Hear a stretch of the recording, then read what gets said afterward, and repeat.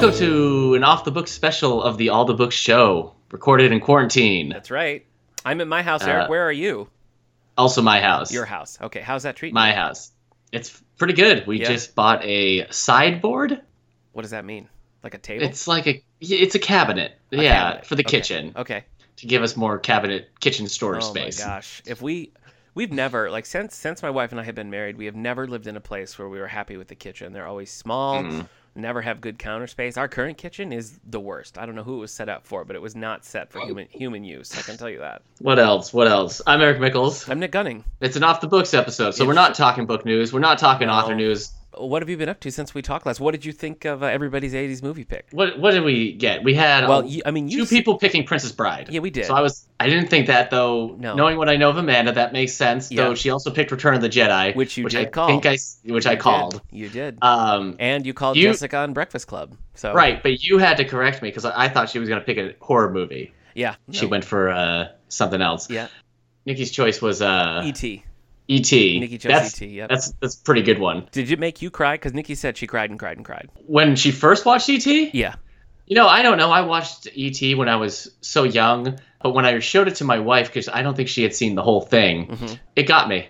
Okay. So this would have been like in 2014. Yeah. So in 2014, last time I watched E.T., it choked me up. Oh, man. We could talk about crying when we get to like stuff maybe we've been watching. Sure. Okay. And I will remember to ask Melanie what her favorite 80s movie is. So do you have any predictions there? Can we go with Breakfast Club again? Because that seems to be a safe pick for people working in libraries. That's true. Yeah. Yeah. All right. We'll put you down for a Breakfast Club. That sounds fun. Okay. What have you been watching? Have you been watching anything interesting? I finished the show Halt and Catch Fire. Okay. So, I started this in 2017, and it was only 4 seasons. It's only 40 episodes. But with the pace I've been watching it at, I really have watched all 4 seasons in chronological time. Wow. It ended, I tell you what, the turnaround from season 1 to season 4 is ridiculous. It really deserves all the most improved awards. Even from season 1 to season 2, it was ridiculous. Somewhere between those 2 seasons, they're like, you know what? Let's not be a Madman clone. Yeah. Not Madman. Not a madman. I know it's plural. Yeah. But yeah, once they decided that Lee Pace's character, Joe, wasn't going to be a Don Draper replica anymore, the show really picked up and it started focusing on his female leads. Anyway, I watched the last episode, and there was an episode where there was a death of one of the main characters that really struck me. There was one where they were like, one of the characters was going through their jacket pocket, the dead friend's jacket pocket. Okay. Because they were emptying the house, and they pulled out a book, and in the book was a bookmark in the middle of the book because that person had died and never finished it. It just shows you the sudden. Anyway, so that was a sad moment. That's a similar plot point in Stephen King's Bag of Bones. Ooh, Yeah. Stephen. Yeah. Well, so you're in good company. Anyway, I watched the last episode, and I was shockingly moved by the last 5 minutes of the whole show. Interesting. I don't think I've cried at a last episode of a show. There was Cowboy Bebop, and then there was Community. But this is like one of those real shows that I tend not to watch. So I was a little surprised. And then I showed it to my wife, who has no connection with the show whatsoever. I just wanted to show her stuff. And then while watching it again with her, I had to get up and leave the room. She's like, "What's wrong?" I'm like, "Nothing. It's just found an audience." I don't really think that I've watched anything interesting to tell you about. I mean, I did rewatch Star Trek Insurrection over the weekend. Yeah. Well, we've been rewatching the Star Trek franchise movies with our friend Sally Jacoby Murphy and her wife Sarah for years now.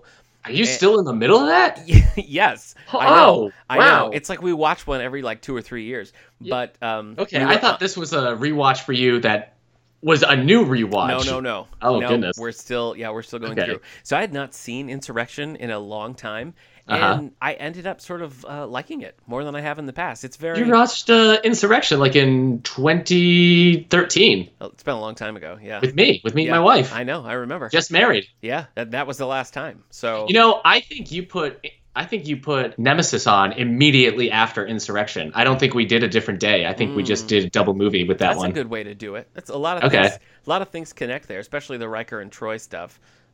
Really goes right in there. But I feel like Insurrection has a lot of character moments, and it gives Riker something to do, which he didn't really have anything to do in Generations or First Contact. So in First Contact, he gets to hang out with the pig farmer from Babe. I know, but he's not really doing anything. He's just down on the planet. So having a good time. I sort of remember feeling like Insurrection was a lesser Next Gen movie, but in this rewatch, I don't know, I put it a lot higher. So that was interesting. Right. Jonathan Frakes directs First Contact and Insurrection, right? Yes. Okay. Yeah, but not Nemesis, and you can definitely see that in Nemesis. Right. Yeah. So I haven't gotten there yet. Yeah, I think at the time Bryan Singer might have tried to throw his hat in the ring for that, but X-Men was still a little new, so he cameos in that. Yeah. Yes, he does, doesn't he? Yeah. Take from that what you will these days. Yeah. That's funny. Okay.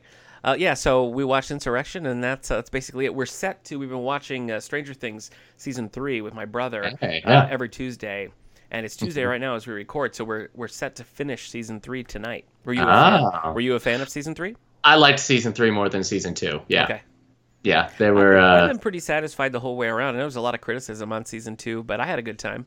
Probably I like the new character. Oh, yeah, Paul Reiser, sure. Yeah. I like the new character of Charlie in Season 3. Yeah. She's been fun. I love that they're in those sailor ice cream uniforms the whole season. Yeah, it's hilarious. So funny. But also just like the fact that a mall is a big deal back then. Yeah, so. I know. As we're watching it, we're like, at the point we're at in our lives right now, we one, have to remember what it was like just to be in a group of people. And two, we have to remember when malls were relevant. And that was a good 10 years ago. Wouldn't you say? Geez.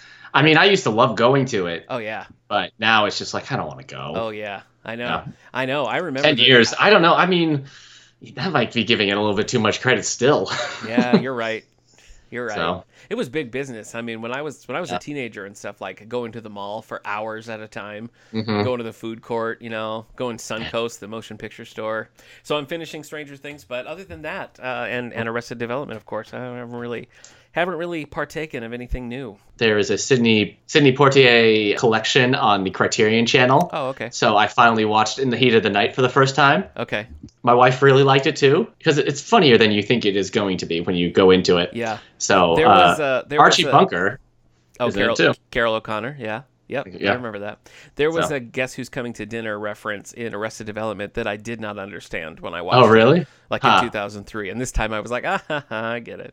Yeah, my wife and I have seen Guess Who's Coming to Dinner, and she's like, I guess we got to watch through the whole series. So up next, Guess Who? Yeah. Bernie Mac and Ashton Kutcher. Yeah. Tara Reid. Yeah. Wow. And, we started McMillions. Oh, you mentioned that, and I don't know what that is, so tell me about it. So it's a HBO documentary that's free right now, along with some of their HBO shows. And it's basically telling of a conspiracy that was going on with the McDonald's Monopoly game. Okay. So between I think it's 1989 and 2001, there were no legitimate real winners of the $1 million prize. Oh, wow. It was all rigged, and McDonald's had no idea this was going on. And so it's the 6-part miniseries, just documentary explaining how the FBI gets involved and how they start trying to figure out and all the people that are involved. And so all those years that me and my family were putting it on our fridge, collecting all the stickers, there was no chance. So that's crazy. Yeah. Is Michael Keaton in it? He's not in it. Okay. No, right. He doesn't reprise his role. But Mark Wahlberg is an executive producer on it. Interesting. So I don't know. I mean, I wouldn't be surprised if it becomes a movie at some point. But just watching it, they'll show commercials and stuff. I'm like, oh yeah, I remember that. Yeah, it was big time. He never had a chance. It was like that and the McRib. Whenever those things roll into town, McDonald's was the place to be. Do you think McRibs are disgusting now? Yes. Yeah, okay. I do. I do. I mean, I haven't eaten meat in a long time, but I still... The McRib. But I really would stop everything. I need a McRib. Yeah. All I have left now is Shamrock Shakes, which, as you'll recall, I did manage to get one on the last day the world was open. Yeah. I was like, you know what? I'm going to treat myself to a Shamrock Shake, and I did it. Hey, you might appreciate this. I might. I did finally sat down and I rented Blade Runner 2049. Oh, my gosh. And I watched it alone one night. Ugh. I did not like it. And I was hoping I was going to. Wonder of wonders. I don't like the first Blade Runner. I think I've talked about this before on the podcast. But I thought, okay, maybe a new, a more modern take on that. Maybe I'll like it. And I didn't. Honestly, I think it's worse than the first one. Which, I mean, doesn't really mean anything to a lot of people. because they love the first one. But Right. it's weirdly and surprisingly sexist in ways that it thinks it's not being, because the directors have been like, ours is the Blade Runner for today, and women still have a hard time today. I'm like, okay, but bad representation is not good representation either. Right. So it was just like every female character in there. I'm like, okay. And just the last bit of it was just like, I can't really say the last bit that left me disturbed because it's a spoiler, I guess. Okay. But Harrison Ford is in it for maybe the last 20, 30 minutes. He knew what was up. He was so in the marketing for all of that. Yeah. But it was also one of those things where, like, as soon as the movie starts, it is a direct sequel to Blade Runner, the original. Jeez. So I can't imagine why they thought $180 million was the money to spend on a sequel to a cult film that bombed in theaters and has 4 different versions out. Because nobody, like, for me, I've seen it, but, like, if you hadn't, you would be so lost and you wouldn't care. Right. And it's 2 hours and 40 minutes long. That's very strange. So I read it because I had to believe it was bad green screen, but they said it wasn't green screen in the movie, that they built the sets, but everything looks like it's just superimposed with a rear projector in the background. I don't know why you do this to yourself. Whenever this came out and it was nominated for a Hugo Award, I had seen every other nomination, and I was like, oh, you know what? I should just watch Blade Runner, because then I can say that I've seen them all, and so when we talk about it on the show, I couldn't do it. Yeah. I just couldn't bring myself to do it. I was just thinking that maybe I could like a cool, smart, slower paced sci-fi. I just don't care about Blade Runner. So 2 hours and 40 minutes of a love poem to the first Blade Runner, then I wasn't in on it. So that's a bummer. I was a little shocked by how much I didn't like it. I'm not shocked at all. Shocked at all. I read Kendra the first 2 lines or so of Dune, and she thought it was oddly gripping. Well, good. I hope she's got a glossary handy, because it's the only way to get through that book. A glossary and all the time in the world. I read it, and as soon as I saw it, she's like, was that the first line? I'm like, about the first paragraph. She's like, that's intriguing. I'm like, goodness, well, enjoy. All right. So I like Dune. I hope she likes sandworms. Speaking of the Hugos a minute ago, the Nebulas are out in May, next month, so we got to get to reading. Do you know anything about the nominees so far? No. Yeah. I guess you can do. They'd have to do it all video conferencing, but I guess that stuff can still happen. Yeah, I guess so. I don't know. So I'll put together our short story PDF as I normally do, so we can get in on that. But yeah, that's coming up in the coming months here. Playing any video games or anything interesting that I should know about? I played Super Meat Boy. Oh, I don't like that. Sorry, I actually beat Super Meat Boy on the Light World and got a pretty bruise on my thumb as a reward. Yes, I saw. That's intense. I played Wolfenstein: The Old Blood. I played through Sonic the Hedgehog 2 using some save states. Yeah, I've been playing some Rocket League and stuff. So yeah, I've been busy. I've been reading comics again. And you can find Eric over on Twitch at Dusk vs. Tweak, right? That's the name of your channel. That's true. Yeah. Watching play all this stuff, screaming at the TV and stuff. Well, the problem with Meat Boy is that the mechanics are so tight and well done that I can't be mad at the game when something goes wrong, so I was just getting frustrated with myself. Yeah. But the last level or 2, I was just like, what do you want me to do? So, but I did it. It was brutal. It hurt my hand. I played Tub Thumping by Chumbawamba through some of it to get through. Nice. Yeah, at the end, I was just my right thumb just pressing that A button so much to jump. It hurt. I've been playing Dan the Man. You heard of Dan the Man? No. It's pretty fun. No one's heard of this. What is this? It's like one of the most popular mobile games of all time, Eric. People have heard of it. Dan the Man? Dan the Man, yeah, look it up. So I've been playing a lot of that. I hear you clicking away to test. Don't laugh. To see if I'm right. Oh, look at this. It's a free game. Yeah, it is. Well, I did pay the $2.99 not to have ads, so take that with a grain of salt. Still playing Scrabble Go. Still playing Trexels. I have not had the urge to pick up the Xbox controller, so I don't know. I just haven't been in the zone, but I have been sticking with mobile games and that sort of thing. Yeah. So anyway, that's pretty much what I've been up to. Should we get into this interview? Yeah, with Melanie. All right, let's do it.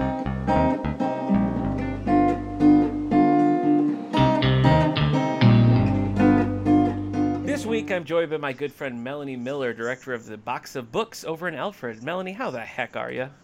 Great. How are you? I'm pretty good. I was curious as we were leading into this, and I was looking at your Skype username and all that, just trying to discern some facts about your past. Number one was age, which we settled, and that's fine. I am older, and I can handle that. But I wondered if, when you were a kid, if people ever called you Smelanie.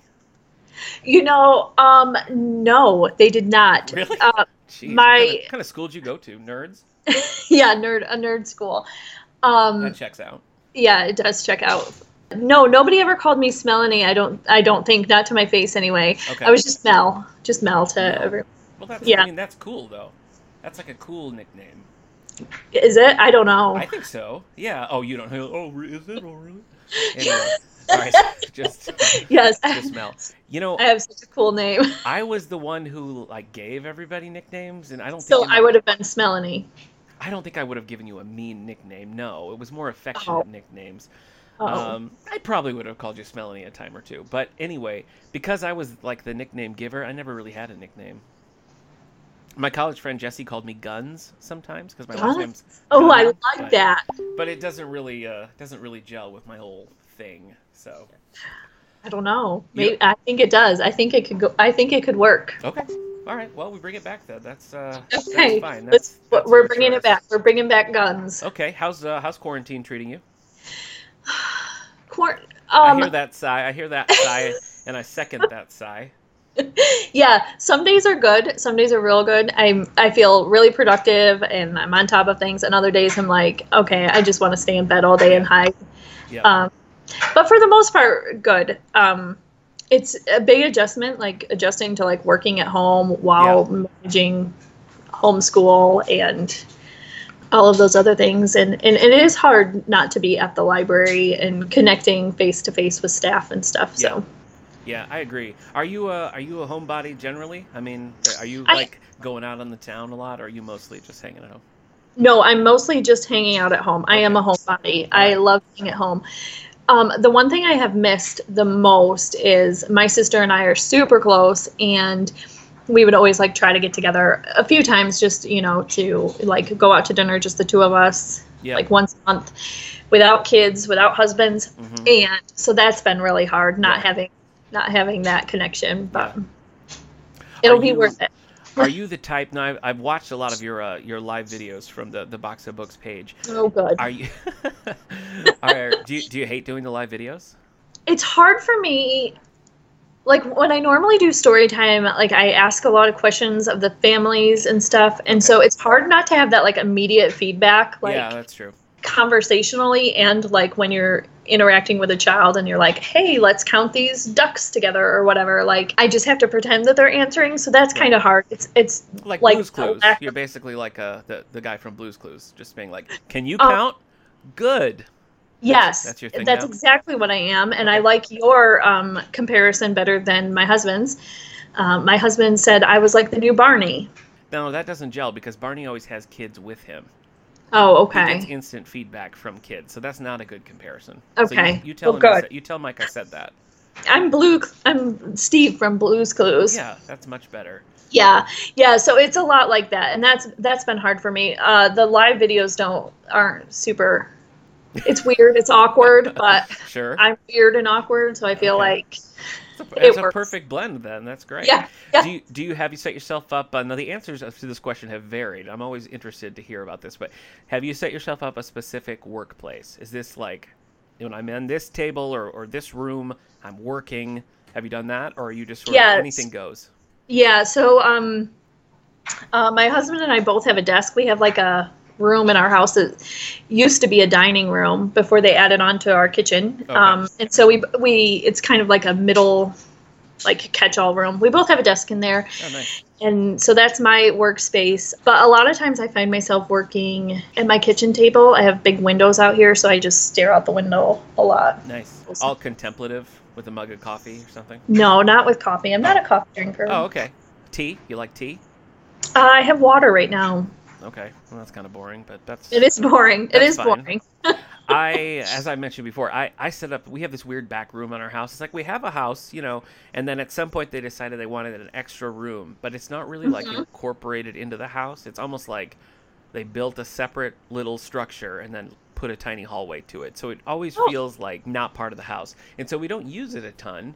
And so we set that up for a little office for me. And after working back here for like a month plus now, I can confirm that there's an entire ecosystem living within the walls of this structure out back. Ooh. So every once in a while I have to turn around and sort of like bang on the walls to get the chipmunks or whatever to like settle down, stop having like a biodome inside there. I don't know what they're doing, but yeah. Well, as you know from my Facebook post, my desk is very close to my basement, the basement door, and that's where the cat box is. Oh, yes. Yeah. So you hear some cat scratch. My cats are very regular. Well, that's good. And they're quarantine diets. What are you going to do? You know? Yeah, they're quarantine diet, but their schedule seems to coincide with my storytime schedule. So always fun. Okay, well, it must be something very relaxing about it for them. That's great. Usually, Eric and I talk a little bit about what we've been reading. So why don't we open up our bookmarks here and see what we've been up to? All right.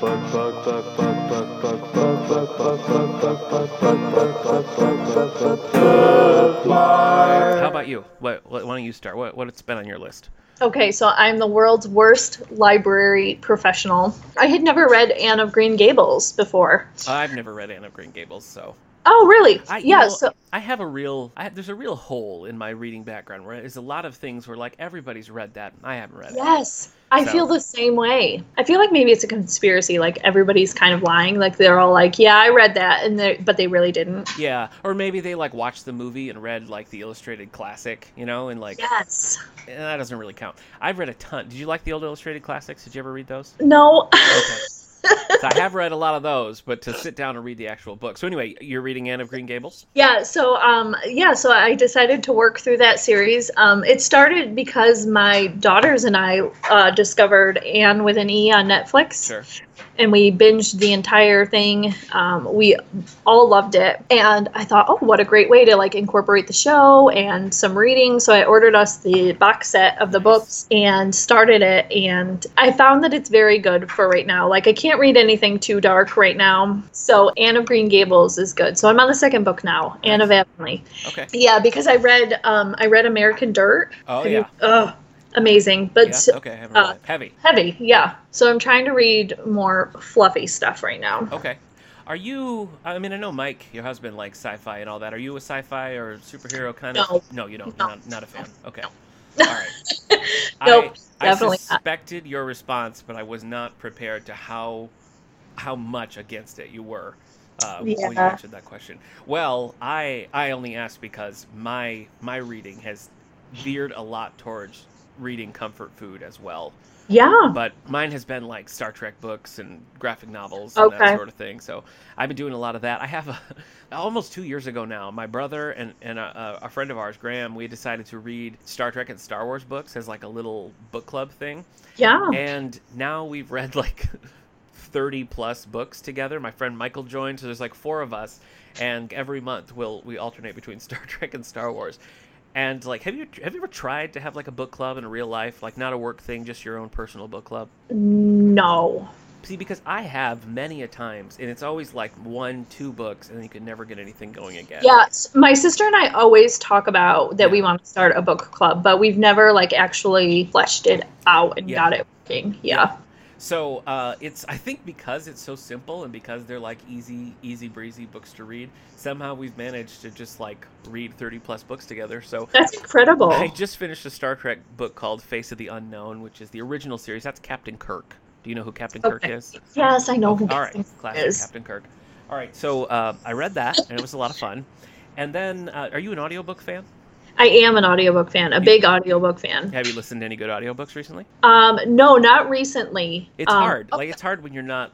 when I'm driving. When I'm not driving, yeah. And I know I'm late. I'm late to the podcast game, but about a year ago I discovered podcasts, and so my audiobook consumption took a nosedive after I found podcasts. Agreed. Well, I listened to an audiobook of... Are you a Michael Crichton fan? Have you read any Michael Crichton books? I read Jurassic Park. Okay. That's it. Didn't do it for you. Okay. Eric's a huge Crichton fan, so he's read a lot more than I have. But, I like his stuff, and the only Michael Crichton audiobook that we had on Overdrive was Dragon Teeth. Have you heard of Dragon Teeth? Oh, yes. Yep. And this was actually very good. Like, I didn't expect to like it as much as I did, but it's about a rivalry, like paleontologists who had a rivalry in the 1800s trying to get like dinosaur bones out of Montana. And so it reads a little bit more like a Western adventure. And I was just, it hit me just right. So it's Michael Crichton's Dragon Teeth. And this is one that was posthumous. Like, I think his wife just sort of found it in his archives. But I thought that was really good. Yeah, Jurassic Park, I remember reading after the movie came out. Yeah. I remember, like, wanting to read the book. Yeah. But, I mean, it was... That was it. It's not my jam, but... Yeah, understood. I'm more like history. I like history, reading about history a lot. Okay. I've talked about this series so many times on this podcast, but have you ever read Ken Follett's Century Trilogy? I have not. I love that one. I really love that one. Okay. Have you read any Ken Follett stuff? Pillars of the Earth is what he's really known for. I don't think I have. I know that we have some here at the house. Yeah. So I think my husband has read it. He writes a lot of like espionage thrillers, which I have not read any of those. And then Pillars of the Earth and its sequel are about building a cathedral over the course of generations. But the Century Trilogy, each book in the trilogy, it's World War I, World War II, and then the Cold War. Oh, and it focuses on 4 or 5 families, and it goes through like, 2 or 3 generations of each of those families through the course of these 3 wars. And I think they're amazing books. Wow. So if you're a historical fiction buff, you might want to check that out. Yeah. I got a temporary subscription to Marvel Unlimited, which means I can read all the Marvel comics I want. I know. Does my husband know about this? No, I haven't told him. You want me to? Let me call him up. Yeah. So no graphic novels are not your thing at all. I've read graphic novels, Persepolis. Yeah. I like Persepolis.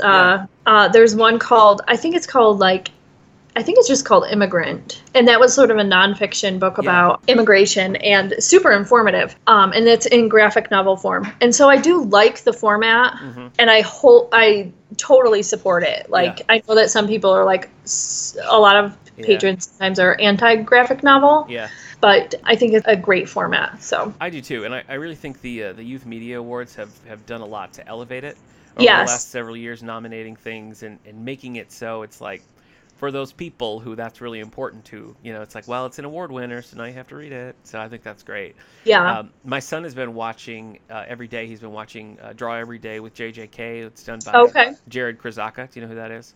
I don't, but I've heard of it. Yeah, he wrote like Hey Kiddo is one of his big graphic novels, and the Lunch Lady series and all that. So my son has been really loving that every day. But I've been reading a lot of Marvel comics, and I just finished an Incredible Hulk run. Are you a fan of the Incredible Hulk? Well, Nick, I know who the Incredible Hulk is. Well, that's good. That's good. Yes, my husband is a Marvel guy. Okay. So he's more Marvel rather than, is it DC? Is that the other one? Look at you dropping all these facts.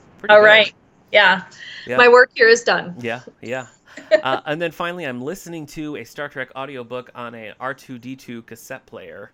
And it's called Gulliver's Fugitives. This is the kind of nerdy stuff that happens when I don't feel like digging into something really heavy. So what's on your list? Has there been any books that you've been really wanting to get to that you haven't yet?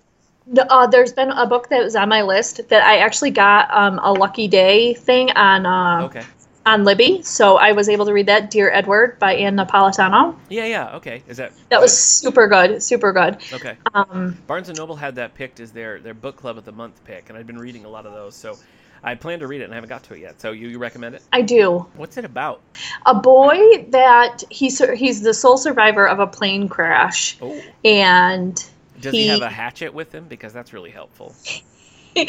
Unfortunately, he does not have a hatchet, and unfortunately, he's rescued and doesn't need to survive on his own. Oh, okay.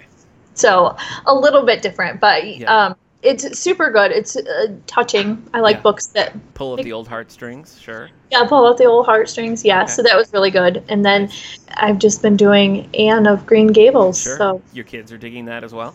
They are digging that. Yeah, and there's 8 books, so I've got the next. Wow. Yeah. You're pretty much set for all your quarantine. I'm good for quarantine. Yeah. So are these the kind of books that you would have liked when you were in junior high? What were you into back in junior high? Oh my gosh, Nick. No, I probably would not have appreciated them in junior high. Okay. Before junior high, I was a huge fan of The Babysitter's Club. Oh yeah.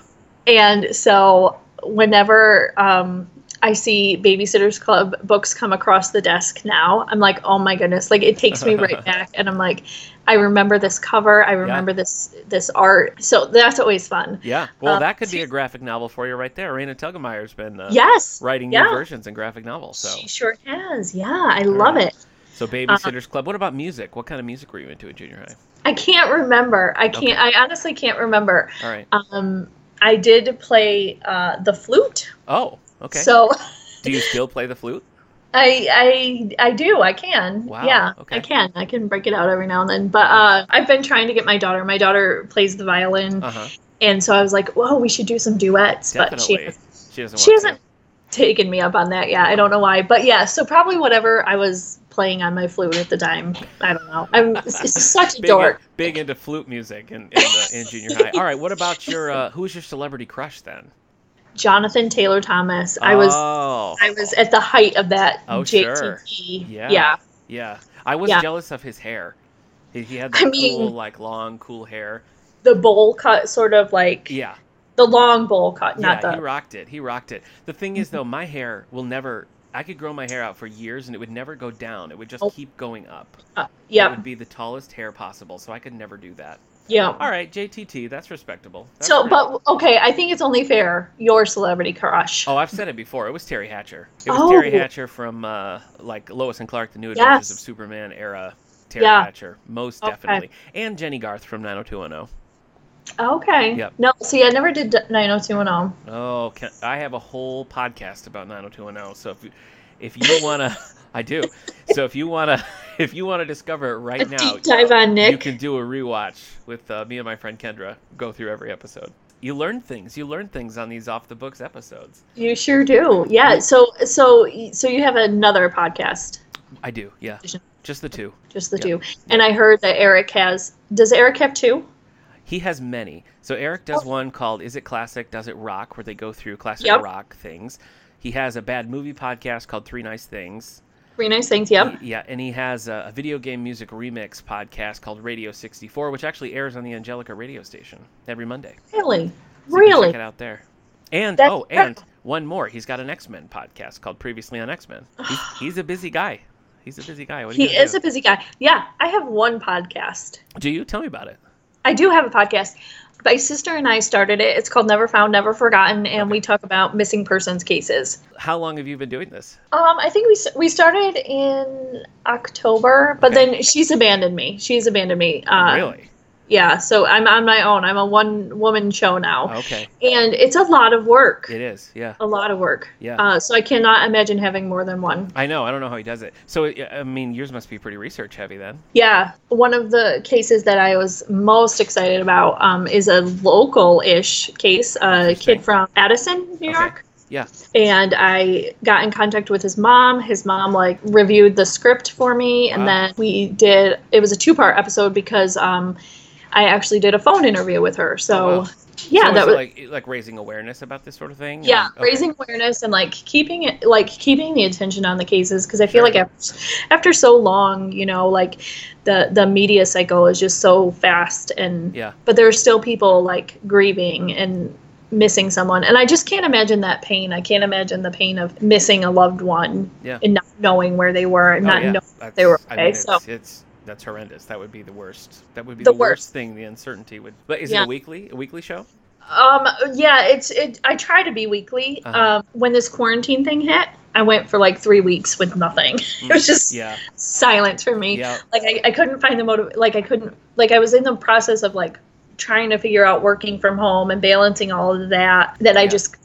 I couldn't even think about it. So yeah, I was really glad that Eric and I were a few weeks ahead, when we had to stop working. So it was we had a couple episodes in the can. So say the title again and where people can find it. Never Found, Never Forgotten, and you can listen to it wherever you listen to podcasts. Yeah. Okay. All right. Let's get into it's National Library Week here. So let's talk a little bit about libraries past. Did you grow up local? Are you? I did. I grew up in Whitesville. Okay. So super local. Yeah, definitely. Were you a big library user as a kid? Not so much as a kid. When I got to the age, I think I was 11 or 12 when my mom would let me walk by myself. On the mean streets of Whitesville? on the main streets of Whitesville. Cool. Yeah. I just got this like West Side Story, like sort of vision in my head. But yeah, so like I was 11 or 12 and I would go to, my sister and I went to the library. We got our library cards. And I think it was right around the time that the new library opened in Whitesville. Okay. I don't know if that dates me at all. I don't know. But yeah, and so we would spend many summer days walking to the library, picking out books. See, I probably would use the computers to like research JTT facts. Sure, so. Of course. I never really was a huge library user until my later years. I remember as a little kid going with my dad and checking out like records and coming home and like listening to Sesame Street records that we got from the library. Oh, really? I remember that, but I don't remember like, going and checking out a ton of books outside of like I had a paper that I had to write or something like that. It wasn't like a let's go to the library situation. Yes. But so libraries then weren't really like programming heavy either, No, just, that's like, true. Go and get your books and leave. So it was a different landscape, but yeah, so yeah, it wasn't until I was probably 11 or 12 when I started using the public library heavily. Yeah. I used my school library a lot. Okay. And I remember, this is another dorky story about me, but I remember the library back then was sort of divided into the elementary side and the high school side. Okay. So that's how it is in my mind anyway. Mm-hmm. And I remember I had read almost everything on the elementary side. I had sort of outgrown that, and they wouldn't let me check out books from the other side because I think I was only in like 5th grade or something. Okay. And so my mom had to write a note like, please let Melanie check out books from wherever she wants to check out books. How long have you been working in libraries? So I've been at Alfred. I just had my 5-year anniversary on April 12th. Oh, okay. 5 years there. And then I was at Scholes at Alfred University before that. Oh, okay. What years were you in Scholes? I was only there for 6 months when the job at Alfred came up. Okay. So I left. What year was that then? 2014. Okay. All right. 2014 into 2015, yeah. So like years and years before that, I worked in the Scholes building. Because I worked in a public library in Michigan all through college, and then afterwards I started working at Herrick Memorial Library in Alfred, and was there for about 2 years. But for a lot of the time that I was there, that building was closed while they were doing a major renovation, and so our offices and our circulation area and all that was operating out of Scholes. So most of the time that I worked there. Worked at Herrick was actually in the Scholes building. Interesting. But I had a lot of good times at that job, and I wasn't really familiar with Alfred before.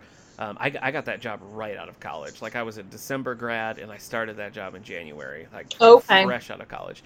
And so I wasn't really familiar with Alfred, but I really loved the town. Like I had a really nice time working there, and I mean I think the food in Alfred was great. Is it still pretty good food? Yeah, the food in Alfred is great. Yeah.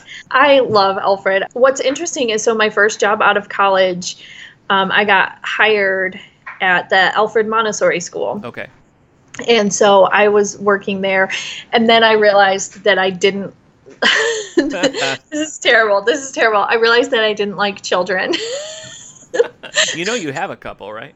I do. I love my own dearly. Okay. And my husband and I, we were engaged at the time. We had just gotten engaged, and I came to him and I was like, oh my gosh, I think I have to be honest with you. I don't think I want children. And he was like, no, I think it's just your job. That might be too personal. No. But so I worked in Alfred for quite some time after college. Okay. And so then I sort of felt like I was coming back, like it was coming full circle. I got hired at Scholes, and it was wonderful there. Everyone was so supportive and amazing, and I learned so much, and then got hired at the Box of Books. Were you hired right as director right from the start? Yes, I was. Yeah. Did you replace Jan Porter, or was there somebody?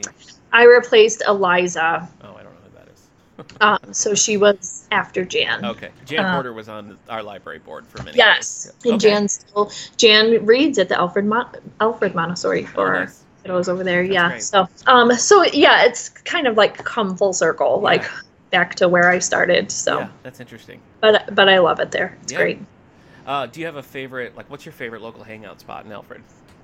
The library, of course. I stumped you. No, I mean, like, if you're gonna go like on a break or lunch or something, where's your go-to? love the collegiate's food. Yeah. I like a BLT from the collegiate. When I worked there, it was before the fire, and so it was still in that corner space, like right across from your library there. Yeah. So it's much fancier now than it was in 2006 or whenever that was. Yeah. So I don't remember it. Okay. Well, I remember like walking by it, but I never ate there. Okay. Back then. Well, a very different vibe. I mean, the new one is so open and has the outdoor seating and stuff. The new one, well, new-ish. Yeah. That was the sub shop. Yes. Oh my gosh, I loved that sub shop. Yes, I did too. We would go there and get those spicy Stearns chicken salads. Did you ever have those? Oh my gosh. No, the collegiate still they still make them. Oh, do they? Yes. See, yes. I don't eat meat anymore, so it would just be like spicy lettuce, which I don't think would spicy. Be that's great. Yeah, the Stearns salad. Yeah. I loved that sub shop, and then the Terracotta used to be like a buy one get one free sandwich on Tuesdays, and so like every Tuesday, most of the library would go down and like make sure we had even numbers, so that we could do the old buy one get one free sandwich. But I still love their sandwiches and coffees and that sort of thing. I do too. That's usually where I end up if I'm if I'm rolling through Alfred. That's where. Yeah, it's nice there because I feel like you can be there like by yourself. Yeah. Where at the collegiate, like you feel like you have to be with at least another person. Yeah. I do. It's weird. Yeah. You don't like to go by yourself? I don't really like to go by myself to a restaurant. And if I do, I definitely have a book and usually headphones. Yeah. Yeah. Ditto. Yeah. But I feel like the booths at they're huge. Collegiate are huge. Yeah. So I feel bad taking up a whole table when there's usually like people waiting. Yeah. Every one of those booths is bigger than the lifeboats on the Titanic. They're huge. Yeah. They're gigantic. Yeah, I agree. You can fit a crew in there. But so I feel more comfortable eating by myself at Terracotta because you know. Yeah. Well, then you just look smart. You're just sitting there in a coffee shop reading a book. Scholarly. People are like, oh, she's got something important going on. She's probably writing poetry or something. Yeah. Yeah, the Terracotta is nice. It sometimes I sort of think of it as an extension of our library because like if we need space, we'll meet upstairs or I'll have a meeting there at the Terracotta. Yeah, we've had quite a few of our book clubs in Wellsville across the street at the Creative Arts Center. Yes. So it's kind of the same vibe. Yes, the Creative Arts Center. Yeah. I mentioned this only offhandedly there a minute ago, but it is Poetry Month. Are you a poetry fan? I am. Really? Well, see, I'm not. Some poetry. I'm not. It's like every month we do, or every April I try to read a couple, and we always do a couple special episodes. But it's not something that I'm like, oh, let's see what's new in poetry. Right. Okay. Yes. So, like, I love Emily Dickinson. Okay. Like, classic. But I found a new poet sort of recently, like a couple years ago, Nikita Gill. Okay. And she writes these beautiful poems. She also wrote a book. The title escapes me right now, but it's about, like, she sort of re-envisions fairy tales, but with, like, strong female characters. Nice. That would be quite a change from most fairy tales. Yes, yes. And she writes a lot of poetry, and I can't do, like, the abstract poetry. Do you know what I mean? Yeah, where I can't figure out what exactly they're talking about. Yeah. I have to have some sort of context going into it. But yes, yeah. So Nikita Gill, I really like her. I've read a lot of Joyce Carol Oates poetry. I started reading that like every year since she visited the library. So I just read one of hers called Angel Fire, which was also pretty good. And we usually do an episode on one of the novels in verse. So this year we did Long Way Down by Jason Reynolds, which was a great book. Oh, yes. Very good. I don't think I've read that one yet, but I love Jason Reynolds. Yeah, it was really good. I read his Miles Morales Spider-Man book and didn't really like it, so I didn't really check out his other stuff. But yeah, we did that for this, and we all Eric and then Malik, who works at the library, always joins us for these episodes, and we all just loved it. So yeah, it was I love novels in verse. Yeah. Like I really like that. I'm like, wow, it takes a skilled writer to do that, I think. We did one on Kwame Alexander's Crossover a few years back. Ooh. Have you read his books? Yep. Yeah. Eric always takes those books when we do book clubs with ICS. He always takes those Kwame Alexander books because the kids always seem to really like them. And one time it really upset the girl because there's some death in the book and everything. And we ran into Kwame Alexander at the ALA conference, and Eric told that story. And Kwame Alexander was like, "Get your phone out. I'm going to record a video." And he recorded a video for this girl who, a teenage girl who was regular at the library, and was like, "I'm sorry the book made you sad." And, oh my gosh, it's so amazing. This really personal video for her that was just, it was such a cool thing. So that made me appreciate his work even more because he seemed like such a cool guy. Yeah. So you mentioned Joyce Carol Oates. Let's talk about Joyce Carol Oates because. Okay. Did you ask Pauline this question? You asked Pauline if she was a Joyce Carol Oates fan? I did, yeah. Yeah. So I'm a fan of Joyce Carol Oates. Okay. I bought her a tuna sandwich once. I don't know if I ever... Yes, you did tell me that. Oh, okay. I don't usually tell people, so... You did tell me that because... So I came to... When she visited the Wellsville Library a couple years ago. Yeah. I was there in the audience. Okay. She signed my book. There's a picture of you, Joyce, and I... Really? And me being super dorky. Okay. And excited and fangirling. But, yeah, so Joyce Carol Oates, in the podcast with Pauline, you said that, like, in preparation for her coming, you read, like, all of her stuff back to back. I read a ton of her stuff in that year, yeah. Mud Woman is one that has stuck with me the most because that is a truly upsetting book. I don't think I've read that one. Yeah, well... There's an audiobook of that. The audiobook is great, but it is definitely one that just messes with your mind. Yeah, so I have mad respect for you that you were able to do that because I can only read like one Joyce Carol Oates book. Well, that's what I would do now. Reading so many back to back. But I'll tell you, I mean, it really did pay off because I was able to talk to her about, a lot of everything. Stuff. So I was glad that I did that, but it was a hard time. Yeah, what's her newest book called? There was a Hazards of Time Travel, but I think there's one after that. There's one after that, yep. Okay. My wife is currently reading Carthage, which I haven't read. So Carthage was pretty good. I liked that one. Carthage is what she was writing when she was in Wellsville. So she wrote some of that right in time. Oh, really? Yeah. Oh, nice. Yep. That's good to know. I'm trying to find a list of her books to try. There's a million of them. There's a million of them. She's got some YA books that are really good, too, like Freaky Green Eyes, I think is a great book. Freaky Green Eyes is great. Yeah. I'm trying to find this book. Yeah, there was one anyhow. But I did not find that one very enjoyable. I thought I would. I wanted to. I find that happens with her books a lot. Like I'll be really excited for it and I want to like it more than I do. So I say I'm a huge fan, but it's sort of like a love-hate relationship that I have. Agreed. I think it's just more that I have respect for her as a writer. Yes, absolutely. I think it's probably, honestly, it's probably 60-40 that I don't particularly like the book, but I always appreciate them. Like it's always an experience. Yeah, so I just said to one of my staff members, she knows that I like Joyce Carol Oates, and My Life is a Rat. That was the one. Okay. I wanted to like it way more than I did, and it had so much potential, I felt, but it fell short for me. But I said to her, I constantly say I'm a Joyce Carol Oates fan, but I'm finding that I don't really like many of her books. Blonde is amazing. I think you nailed it on the head, though. Like you have respect for her as an author and a writer, and I don't know that I've ever left a Joyce Carol Oates book feeling like better. You know what I mean? Like right. They're I mean, they're intense, but I think Blonde is really exceptional. If you haven't, Blonde is amazing. Yeah, just from start to finish. Eric's favorite is Jack of Spades. Did you ever read that one? Oh, no, I have not. That's a really cool one. That is about a man who writes kind of like a James Patterson-esque, easy thriller kind of books. But then he has this dark persona called Jack of Spades who writes really dark horror kind of stuff. Ooh. And he hides that from everyone, from his family and everything, doesn't know that he has this dark persona. And somebody takes him to court about those other books, and it sort of threatens to expose that he's also Jack of Spades.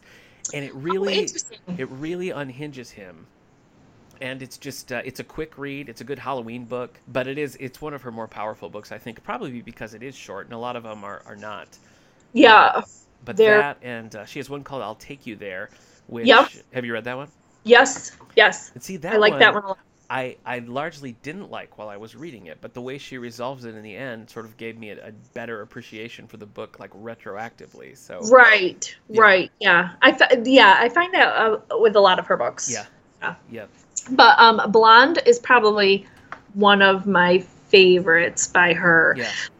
Only because she's able to take something like, it's not a biography of Marilyn Monroe, but you can also see the research. You can see how close it is to being a biography. Yes, and you can really feel for Marilyn as a person. It is. There's something about that book that just doesn't have any walls. It just feels like you're right inside. Just experiencing everything that's going on. And of course, I mean, We Were the Mulvaneys, I think, is beloved for good reason. I think it deserves that.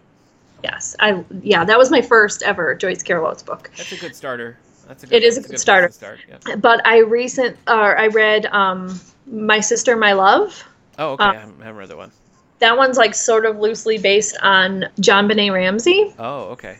And her brother, and I felt like that was sort of up there with Blonde, like that she sort of opened up that whole situation, and you could feel for the different people, like where, like the JonBenet Ramsey, like everybody has these preconceived ideas of the family and stuff. And so that kind of, that was interesting. It was very interesting. I think that she has a really unique way of leaning into the ugliness of the world. Yeah.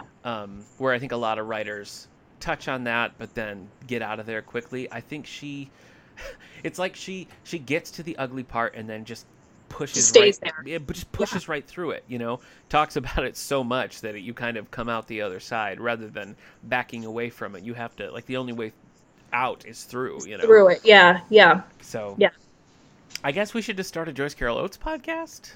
Maybe. We'll just do a spin-off where we just talk about Joyce Carol Oates books. Carol Oates books, like, and how depressed we are. Yeah, exactly. Yeah. We need... Yeah, I don't recommend a Joyce Carol Oates book binge during quarantine. No, absolutely not. Good. Yeah. Have you been doing things in quarantine to cheer yourself up? Have you got any new hobbies or projects you're working on? I knew you were going to ask me this question. Nick, do you want to know the dorkiest thing that I'm doing right now? I absolutely do, yes. Okay. So I have a work iPad, an iPad from work, and on there I am playing so many games of Words with Friends against the iPad. So like I'm not even playing. Yeah, I'm not even playing with friends. Okay. I'm playing against the iPad. Okay. But here's the thing. This is so dorky of me. So I realized you could put it on different modes. You can make it easy, medium, hard, extra hard. On the regular, normal level, I can beat the iPad every single time. Okay. So my goal was I need to consistently, every time, beat the iPad on hard. And then I'll work my way up to extra hard. See, it's been a failure. This has a making of a Joyce Carol Oates novel where you get so obsessed with this that you start to go crazy. Exactly. Yeah. I've been playing a lot of Scrabble Go. So similar, but I mostly just play with friends. I haven't done I've done a few of the solo tournaments, but I mostly just like playing with people. So here's what I don't like about playing with people. Yes. Pressure? Do you feel pressure to have good words? No, I don't feel pressure. I get really annoyed when they take too long to make a move. Oh, sure. Well, that's why you got to have 5 or 6 games going at once. You just kind of cycle through. Well, see, the iPad, he plays instantly. So, I'm right back there. Yeah. Okay. All right. You prefer the company of machines. Got it. And yet you're not a sci-fi fan, so that's interesting. Maybe. What about movies or TV shows? Anything like that you've been getting into? So me and my girls watched Anne with an E. Sure, we loved that. Uh-huh. So my husband and I always try to pick a show that we watch together. Nice. So we watched Downton Abbey that way. Okay. But during quarantine, we were watching Mad Men. Oh, I loved Mad Men. Do you? Yes. Okay, so we're only on season 1. Okay. No, I think we just started season 2. Let me tell you everything that happened. So Don, just kidding. Does he stop being such a... Oh, boy. I'm going to plead the fifth on that one. This man is so awful. He just lies to everybody all the time. Lies to everyone. And so my husband often jokes about it when we're watching it that this is not the show for me to watch during quarantine. Yeah. It is a good show. It's a great show. And I love, so mid-century modern furniture and the whole aesthetic I love. And so I love watching the show, and I'm like, oh my gosh, look at that painting, or oh my gosh, look at that chair. The production design on that show is amazing. I mean, they just don't miss a trick, you know. Everything is exactly right. Yeah. So yeah, that's an excellent show, and I think it stays pretty consistent throughout the run. I think it definitely has its peaks, but I don't think there's ever a time when you're like, oh my gosh, just get on with it. So that's fun. I really like the character development of Peggy. Yeah. That's been good. And so I was hoping for some character development for Don. Yeah. But so far, nothing. Okay. Hang in there. Okay. That's what another friend of ours said. Yeah. We've been revisiting another, kind of a contemporary of Mad Men. We've been watching through Arrested Development, trying to catch up with season 5, which I've never seen. Nope, I've never seen Arrested Development. That'd be a good quarantine show for you. I think that holds up really well. I'm a huge fan of The Office. Okay. And every night, as I go to sleep, I watch The Office. Wow. So I've gone. So how Phil says that he's gone to less than 100, more than 50 Fish concerts. I've seen The Office less than 100, but more than 50 times. Wow. All the way through. And it's it's so comforting to me. So when the world is falling apart, I just turn on The Office. And sometimes I'll even be like, I'm going upstairs to watch The Office. And my family knows mom needs a minute to. That's funny. My friend Kendra, who does the 90210 podcast with me, is the exact same way. There's never a time when she's not currently in the middle of watching The Office. Yes, I'm the same way. She's watching The Office, and then she takes breaks to eat and go to work and stuff. But other than that, she's watching The Office. She's probably watching it right now. Honestly, I could text her and find out, but I bet she is. I literally will finish the last season and then start right back over. And how about The British Office? Have you ever given that a shot? I have not. I have not, but I am listening to the Office Ladies podcast. So is Kendra. Is she loving it? She is. Yeah, she is. Yeah, so I am too. I'm obsessed. Yeah. But when they talk about season 1 and do the rewatch, they make a lot of references to the British Office and different nods they sort of give to the British Office in their show. So season 1 of the American version is very close to season 1 of the British, especially the pilot. Yes, is very, very close. I think the thing with that's hard if you're a fan of the regular Office to try, the U.S. Office, to try to go watch the original. It's a lot more mean-spirited, Okay. The way that the Jim character, who's Tim in the UK, picks on Gareth, who's Dwight, is much more mean than the Jim Dwight dynamic, and it sort of gets through that. I mean, I do think it's worth a watch. I think it's interesting. I'm gonna have to watch it. I do like Parks and Rec. I like Parks and Rec. Yeah. I've watched that, but The Office is my go-to art. Yeah. So every night as I'm falling asleep, I'll be watching The Office. Wow. Okay. Yeah. There's no other. I mean, I always loved when they did the webisodes and stuff. I think those are pretty quality too. Have you watched all those? I don't think I have, Nick. Oh, okay. Well, you can get them all on a disc if you look it up. I can't remember what it's called, but you can. I don't know if they're on streaming, but you can get a disc of all of the webisodes that they made. Oh my gosh, watch them. They're pretty good. There's one where it's the accountants, and it's Oscar and Angela and Kevin are trying to figure out where missing money went. And they talk about this on the Office Ladies podcast. Yeah, yeah. And so I've been going online and watching the bloopers. Yeah. Because they don't have those on Netflix. Yeah. We have the whole series on DVD, which I'm really glad we do, because the bonus features are just bonus features. Yes, they're so good. They're so good. Okay. You should get those webisodes. It's like a nice little mini season of The Office that you haven't seen 100 times. So. Well, now I know what I'm going to do for the rest of the day.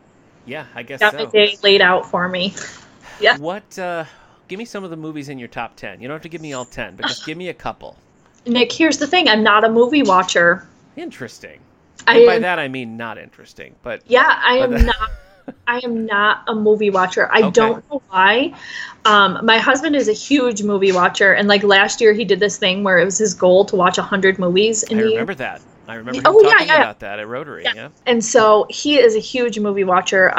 During this quarantine, he did. You guys are really opposites attract kind of situation. We are, right? Yes. He's the sci-fi movie guy. Yeah. I'm the book nerd. He's also very tall, and you're short. Yeah. So. Yeah. The opposite. Yeah. Over this quarantine, we did watch 12 Angry Men. Oh, I love that. Yeah. Which I loved. I absolutely loved that. I've always wanted to do that play, but getting 12 like willing, talented male actors to do that is basically impossible. Yeah. So, but yeah, the play is great as well. That was really good. I was really glad that I let him convince me to watch that. Nice. He's always trying to get me to watch movies. We did recently watch Knives Out. Yeah. Okay. Which was fun. Yeah, it wasn't. It was fun. We were just talking about that last week with the library staff. Yeah, everybody liked that. But yeah, I'm not a movie watcher. Fan. Okay. All right. Well, no, I'm a dork. I'm too busy playing Scrabble against my iPad. I guess so. Yeah, you got your robotic Words with Friends tournament. You don't have time for anything else. So I guess I can't. The question we've been asking everybody is their favorite '80s movie. So I guess I can't really ask you that. Okay, you can ask me this because I do Pretty in Pink. Like, I'm totally Molly Ringwald fan all the way. Yeah. All right. Pretty in Pink. Breakfast Club. Yeah. Any of those 80s movies. Do you know what my all-time... Okay. I think this is an 80s movie. All right. I'll fact check you. Footloose. Oh, Footloose. Yeah. Oh, that's definitely 80s. That's 1984. Yeah. Little Kevin Bacon, Footloose. Yep. So many good things came out of the 80s. I guess 84. I guess so. That's the time. And Footloose. Yep, just the two of you. Kevin Bacon. Yeah, that's like my all-time 80s movie. Yeah. Footloose. Okay. Yeah. All right, that's a solid pick. This question I feel like has provided a unique insight to everybody I've asked it to, because nobody has really repeated a movie, and I'm always like, oh yeah, okay, I get it.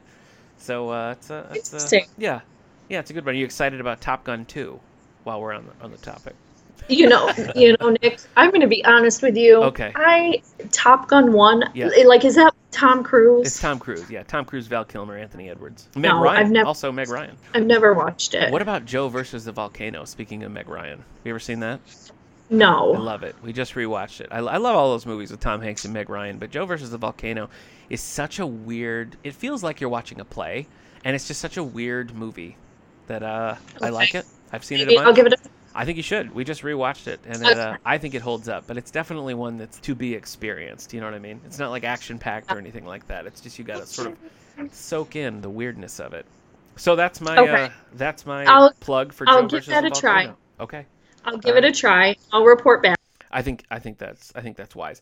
Well, Melanie, thanks so much for joining me today on this crazy episode of the All the Book Show. Yeah, you're welcome. Did you have fun? I did. Did you learn some things about yourself during this episode? No, I already knew that I was a dork. Cool. All right, that's fine. That's fine. All right, well, stay sane, and hopefully we'll get back to work in our actual building sometime. Yay!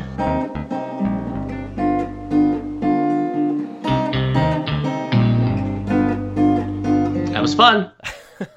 Is it a little cheap that she says both Breakfast Club and Pretty in Pink? It's a little bit of a cheat, but I think it was. I think she was sort of choosing Molly Ringwald, and so which version of Molly Ringwald did she like at the moment? Are Pretty in Pink and Breakfast Club the same director?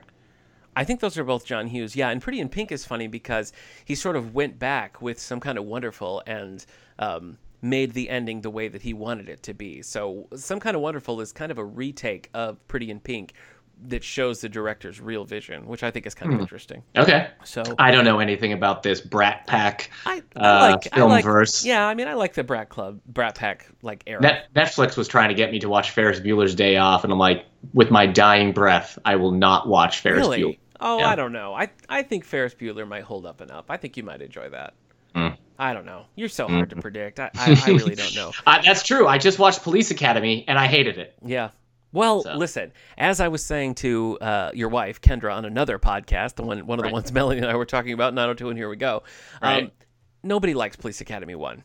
Okay. That's an established fact. You got to get into it before they get fun. My favorite is Citizens on Patrol. Which one is that, 4? I think it's 4. I think it's 4, yeah. Okay. Yeah.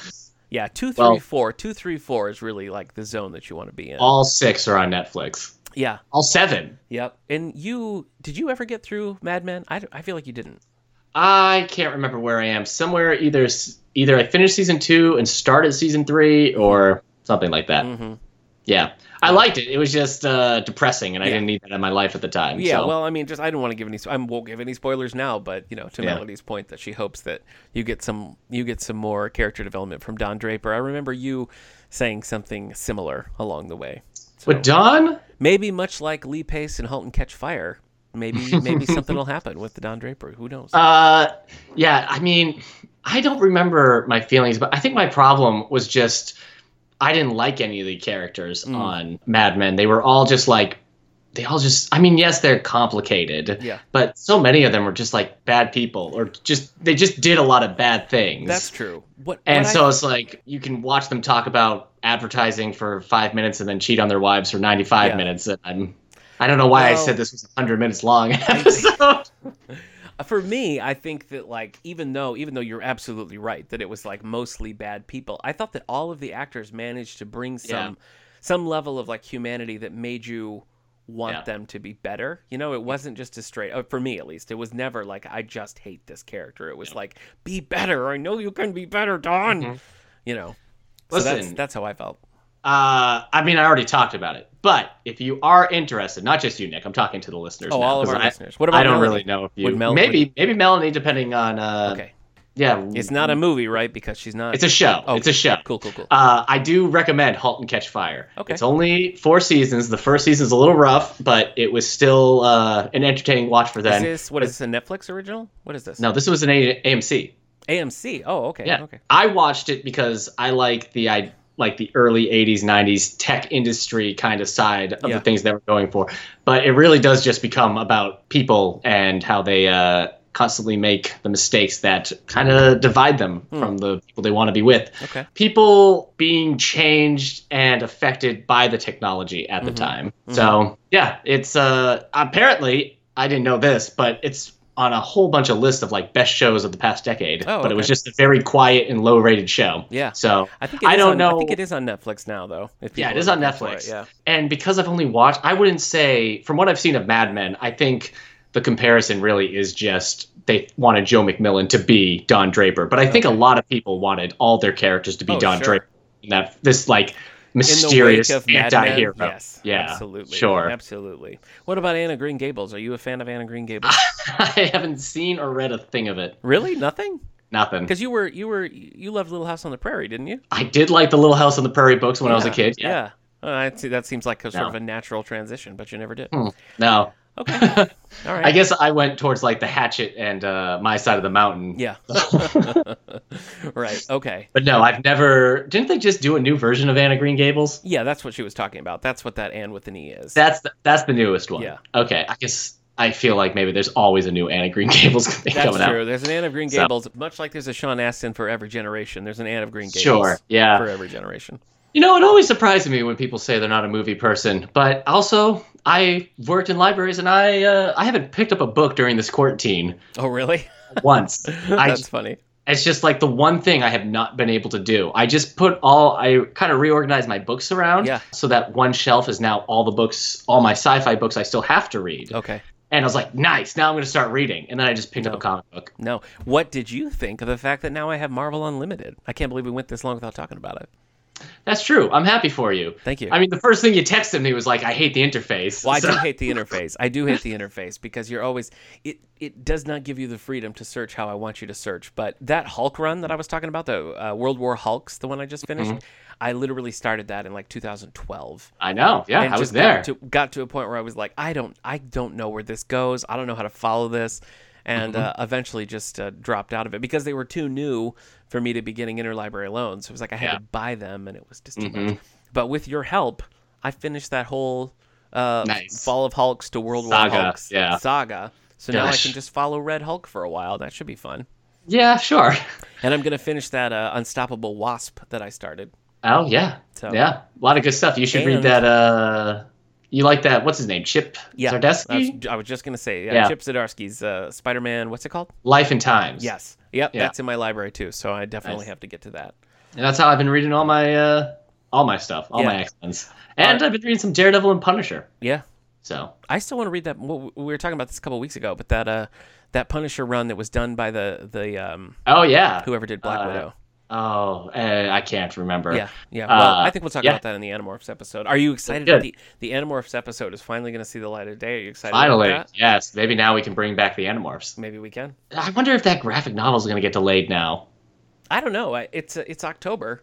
Yeah. So it's probably not. It's probably fine. Yeah. As far as I can tell, so far it hasn't really affected the publishing world so much. I mean, we're continuing to place orders and get things in so that we're ready, whenever the doors open. So sure. I don't see any reason to think that it would be delayed. I do have tickets to Vampire Weekend in June, and I'm pretty sure that you're not going to see Vampire now Weekend. They're going to tell me that's a no. I was excited for the Matchbox 20 Wallflowers tour. Yeah, I'm sure. My wife too. Yeah. Hopefully, when things get back to normal, they'll redo that as opposed to just be like, nah, it didn't work out. Yeah. Hopefully. Bummer. Yeah, I mean, usually they reschedule all this stuff. When smaller things happen. Now it's like rescheduling the whole world. Mm-hmm. But yeah. All right. Well, do you have any lofty goals about getting back into reading? Is there a book that you have your sights set on? I don't know. Yeah, it really is just like find the right book. Yeah. I have to find something that like because I tried getting back into the Wise Man's Fear.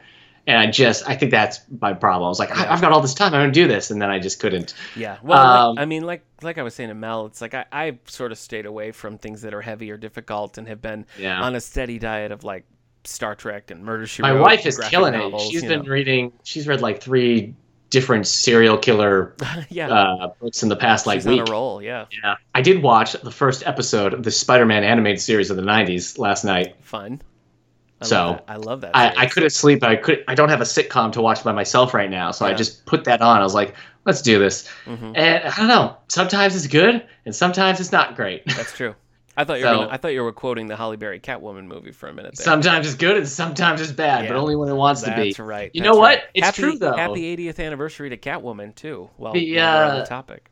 Sometimes in that 90s show, the animation is like kind of impressive, and then other times it's like somebody just threw paint at the wall and then knocked it all over. Yeah, and speaking of Spider-Man and Chip Zdarsky, in his run of Peter Parker, the Amazing Spider-Man, there's one where Peter travels back to the 90s, and when he does that, he wears that stupid outfit that he's always wearing in the animated series. Oh, my word, yeah. That was so funny that it's such a deep cut. I liked it. Sometimes that show will try to show how fast Spider-Man is by going through the city, and it's like the CGI. Oh, I know. And it's just like early 1994, 95 CGI. It reminds me of like going to the movies and that like get your popcorn roller coaster thing. That's what it looks like. It's terrible.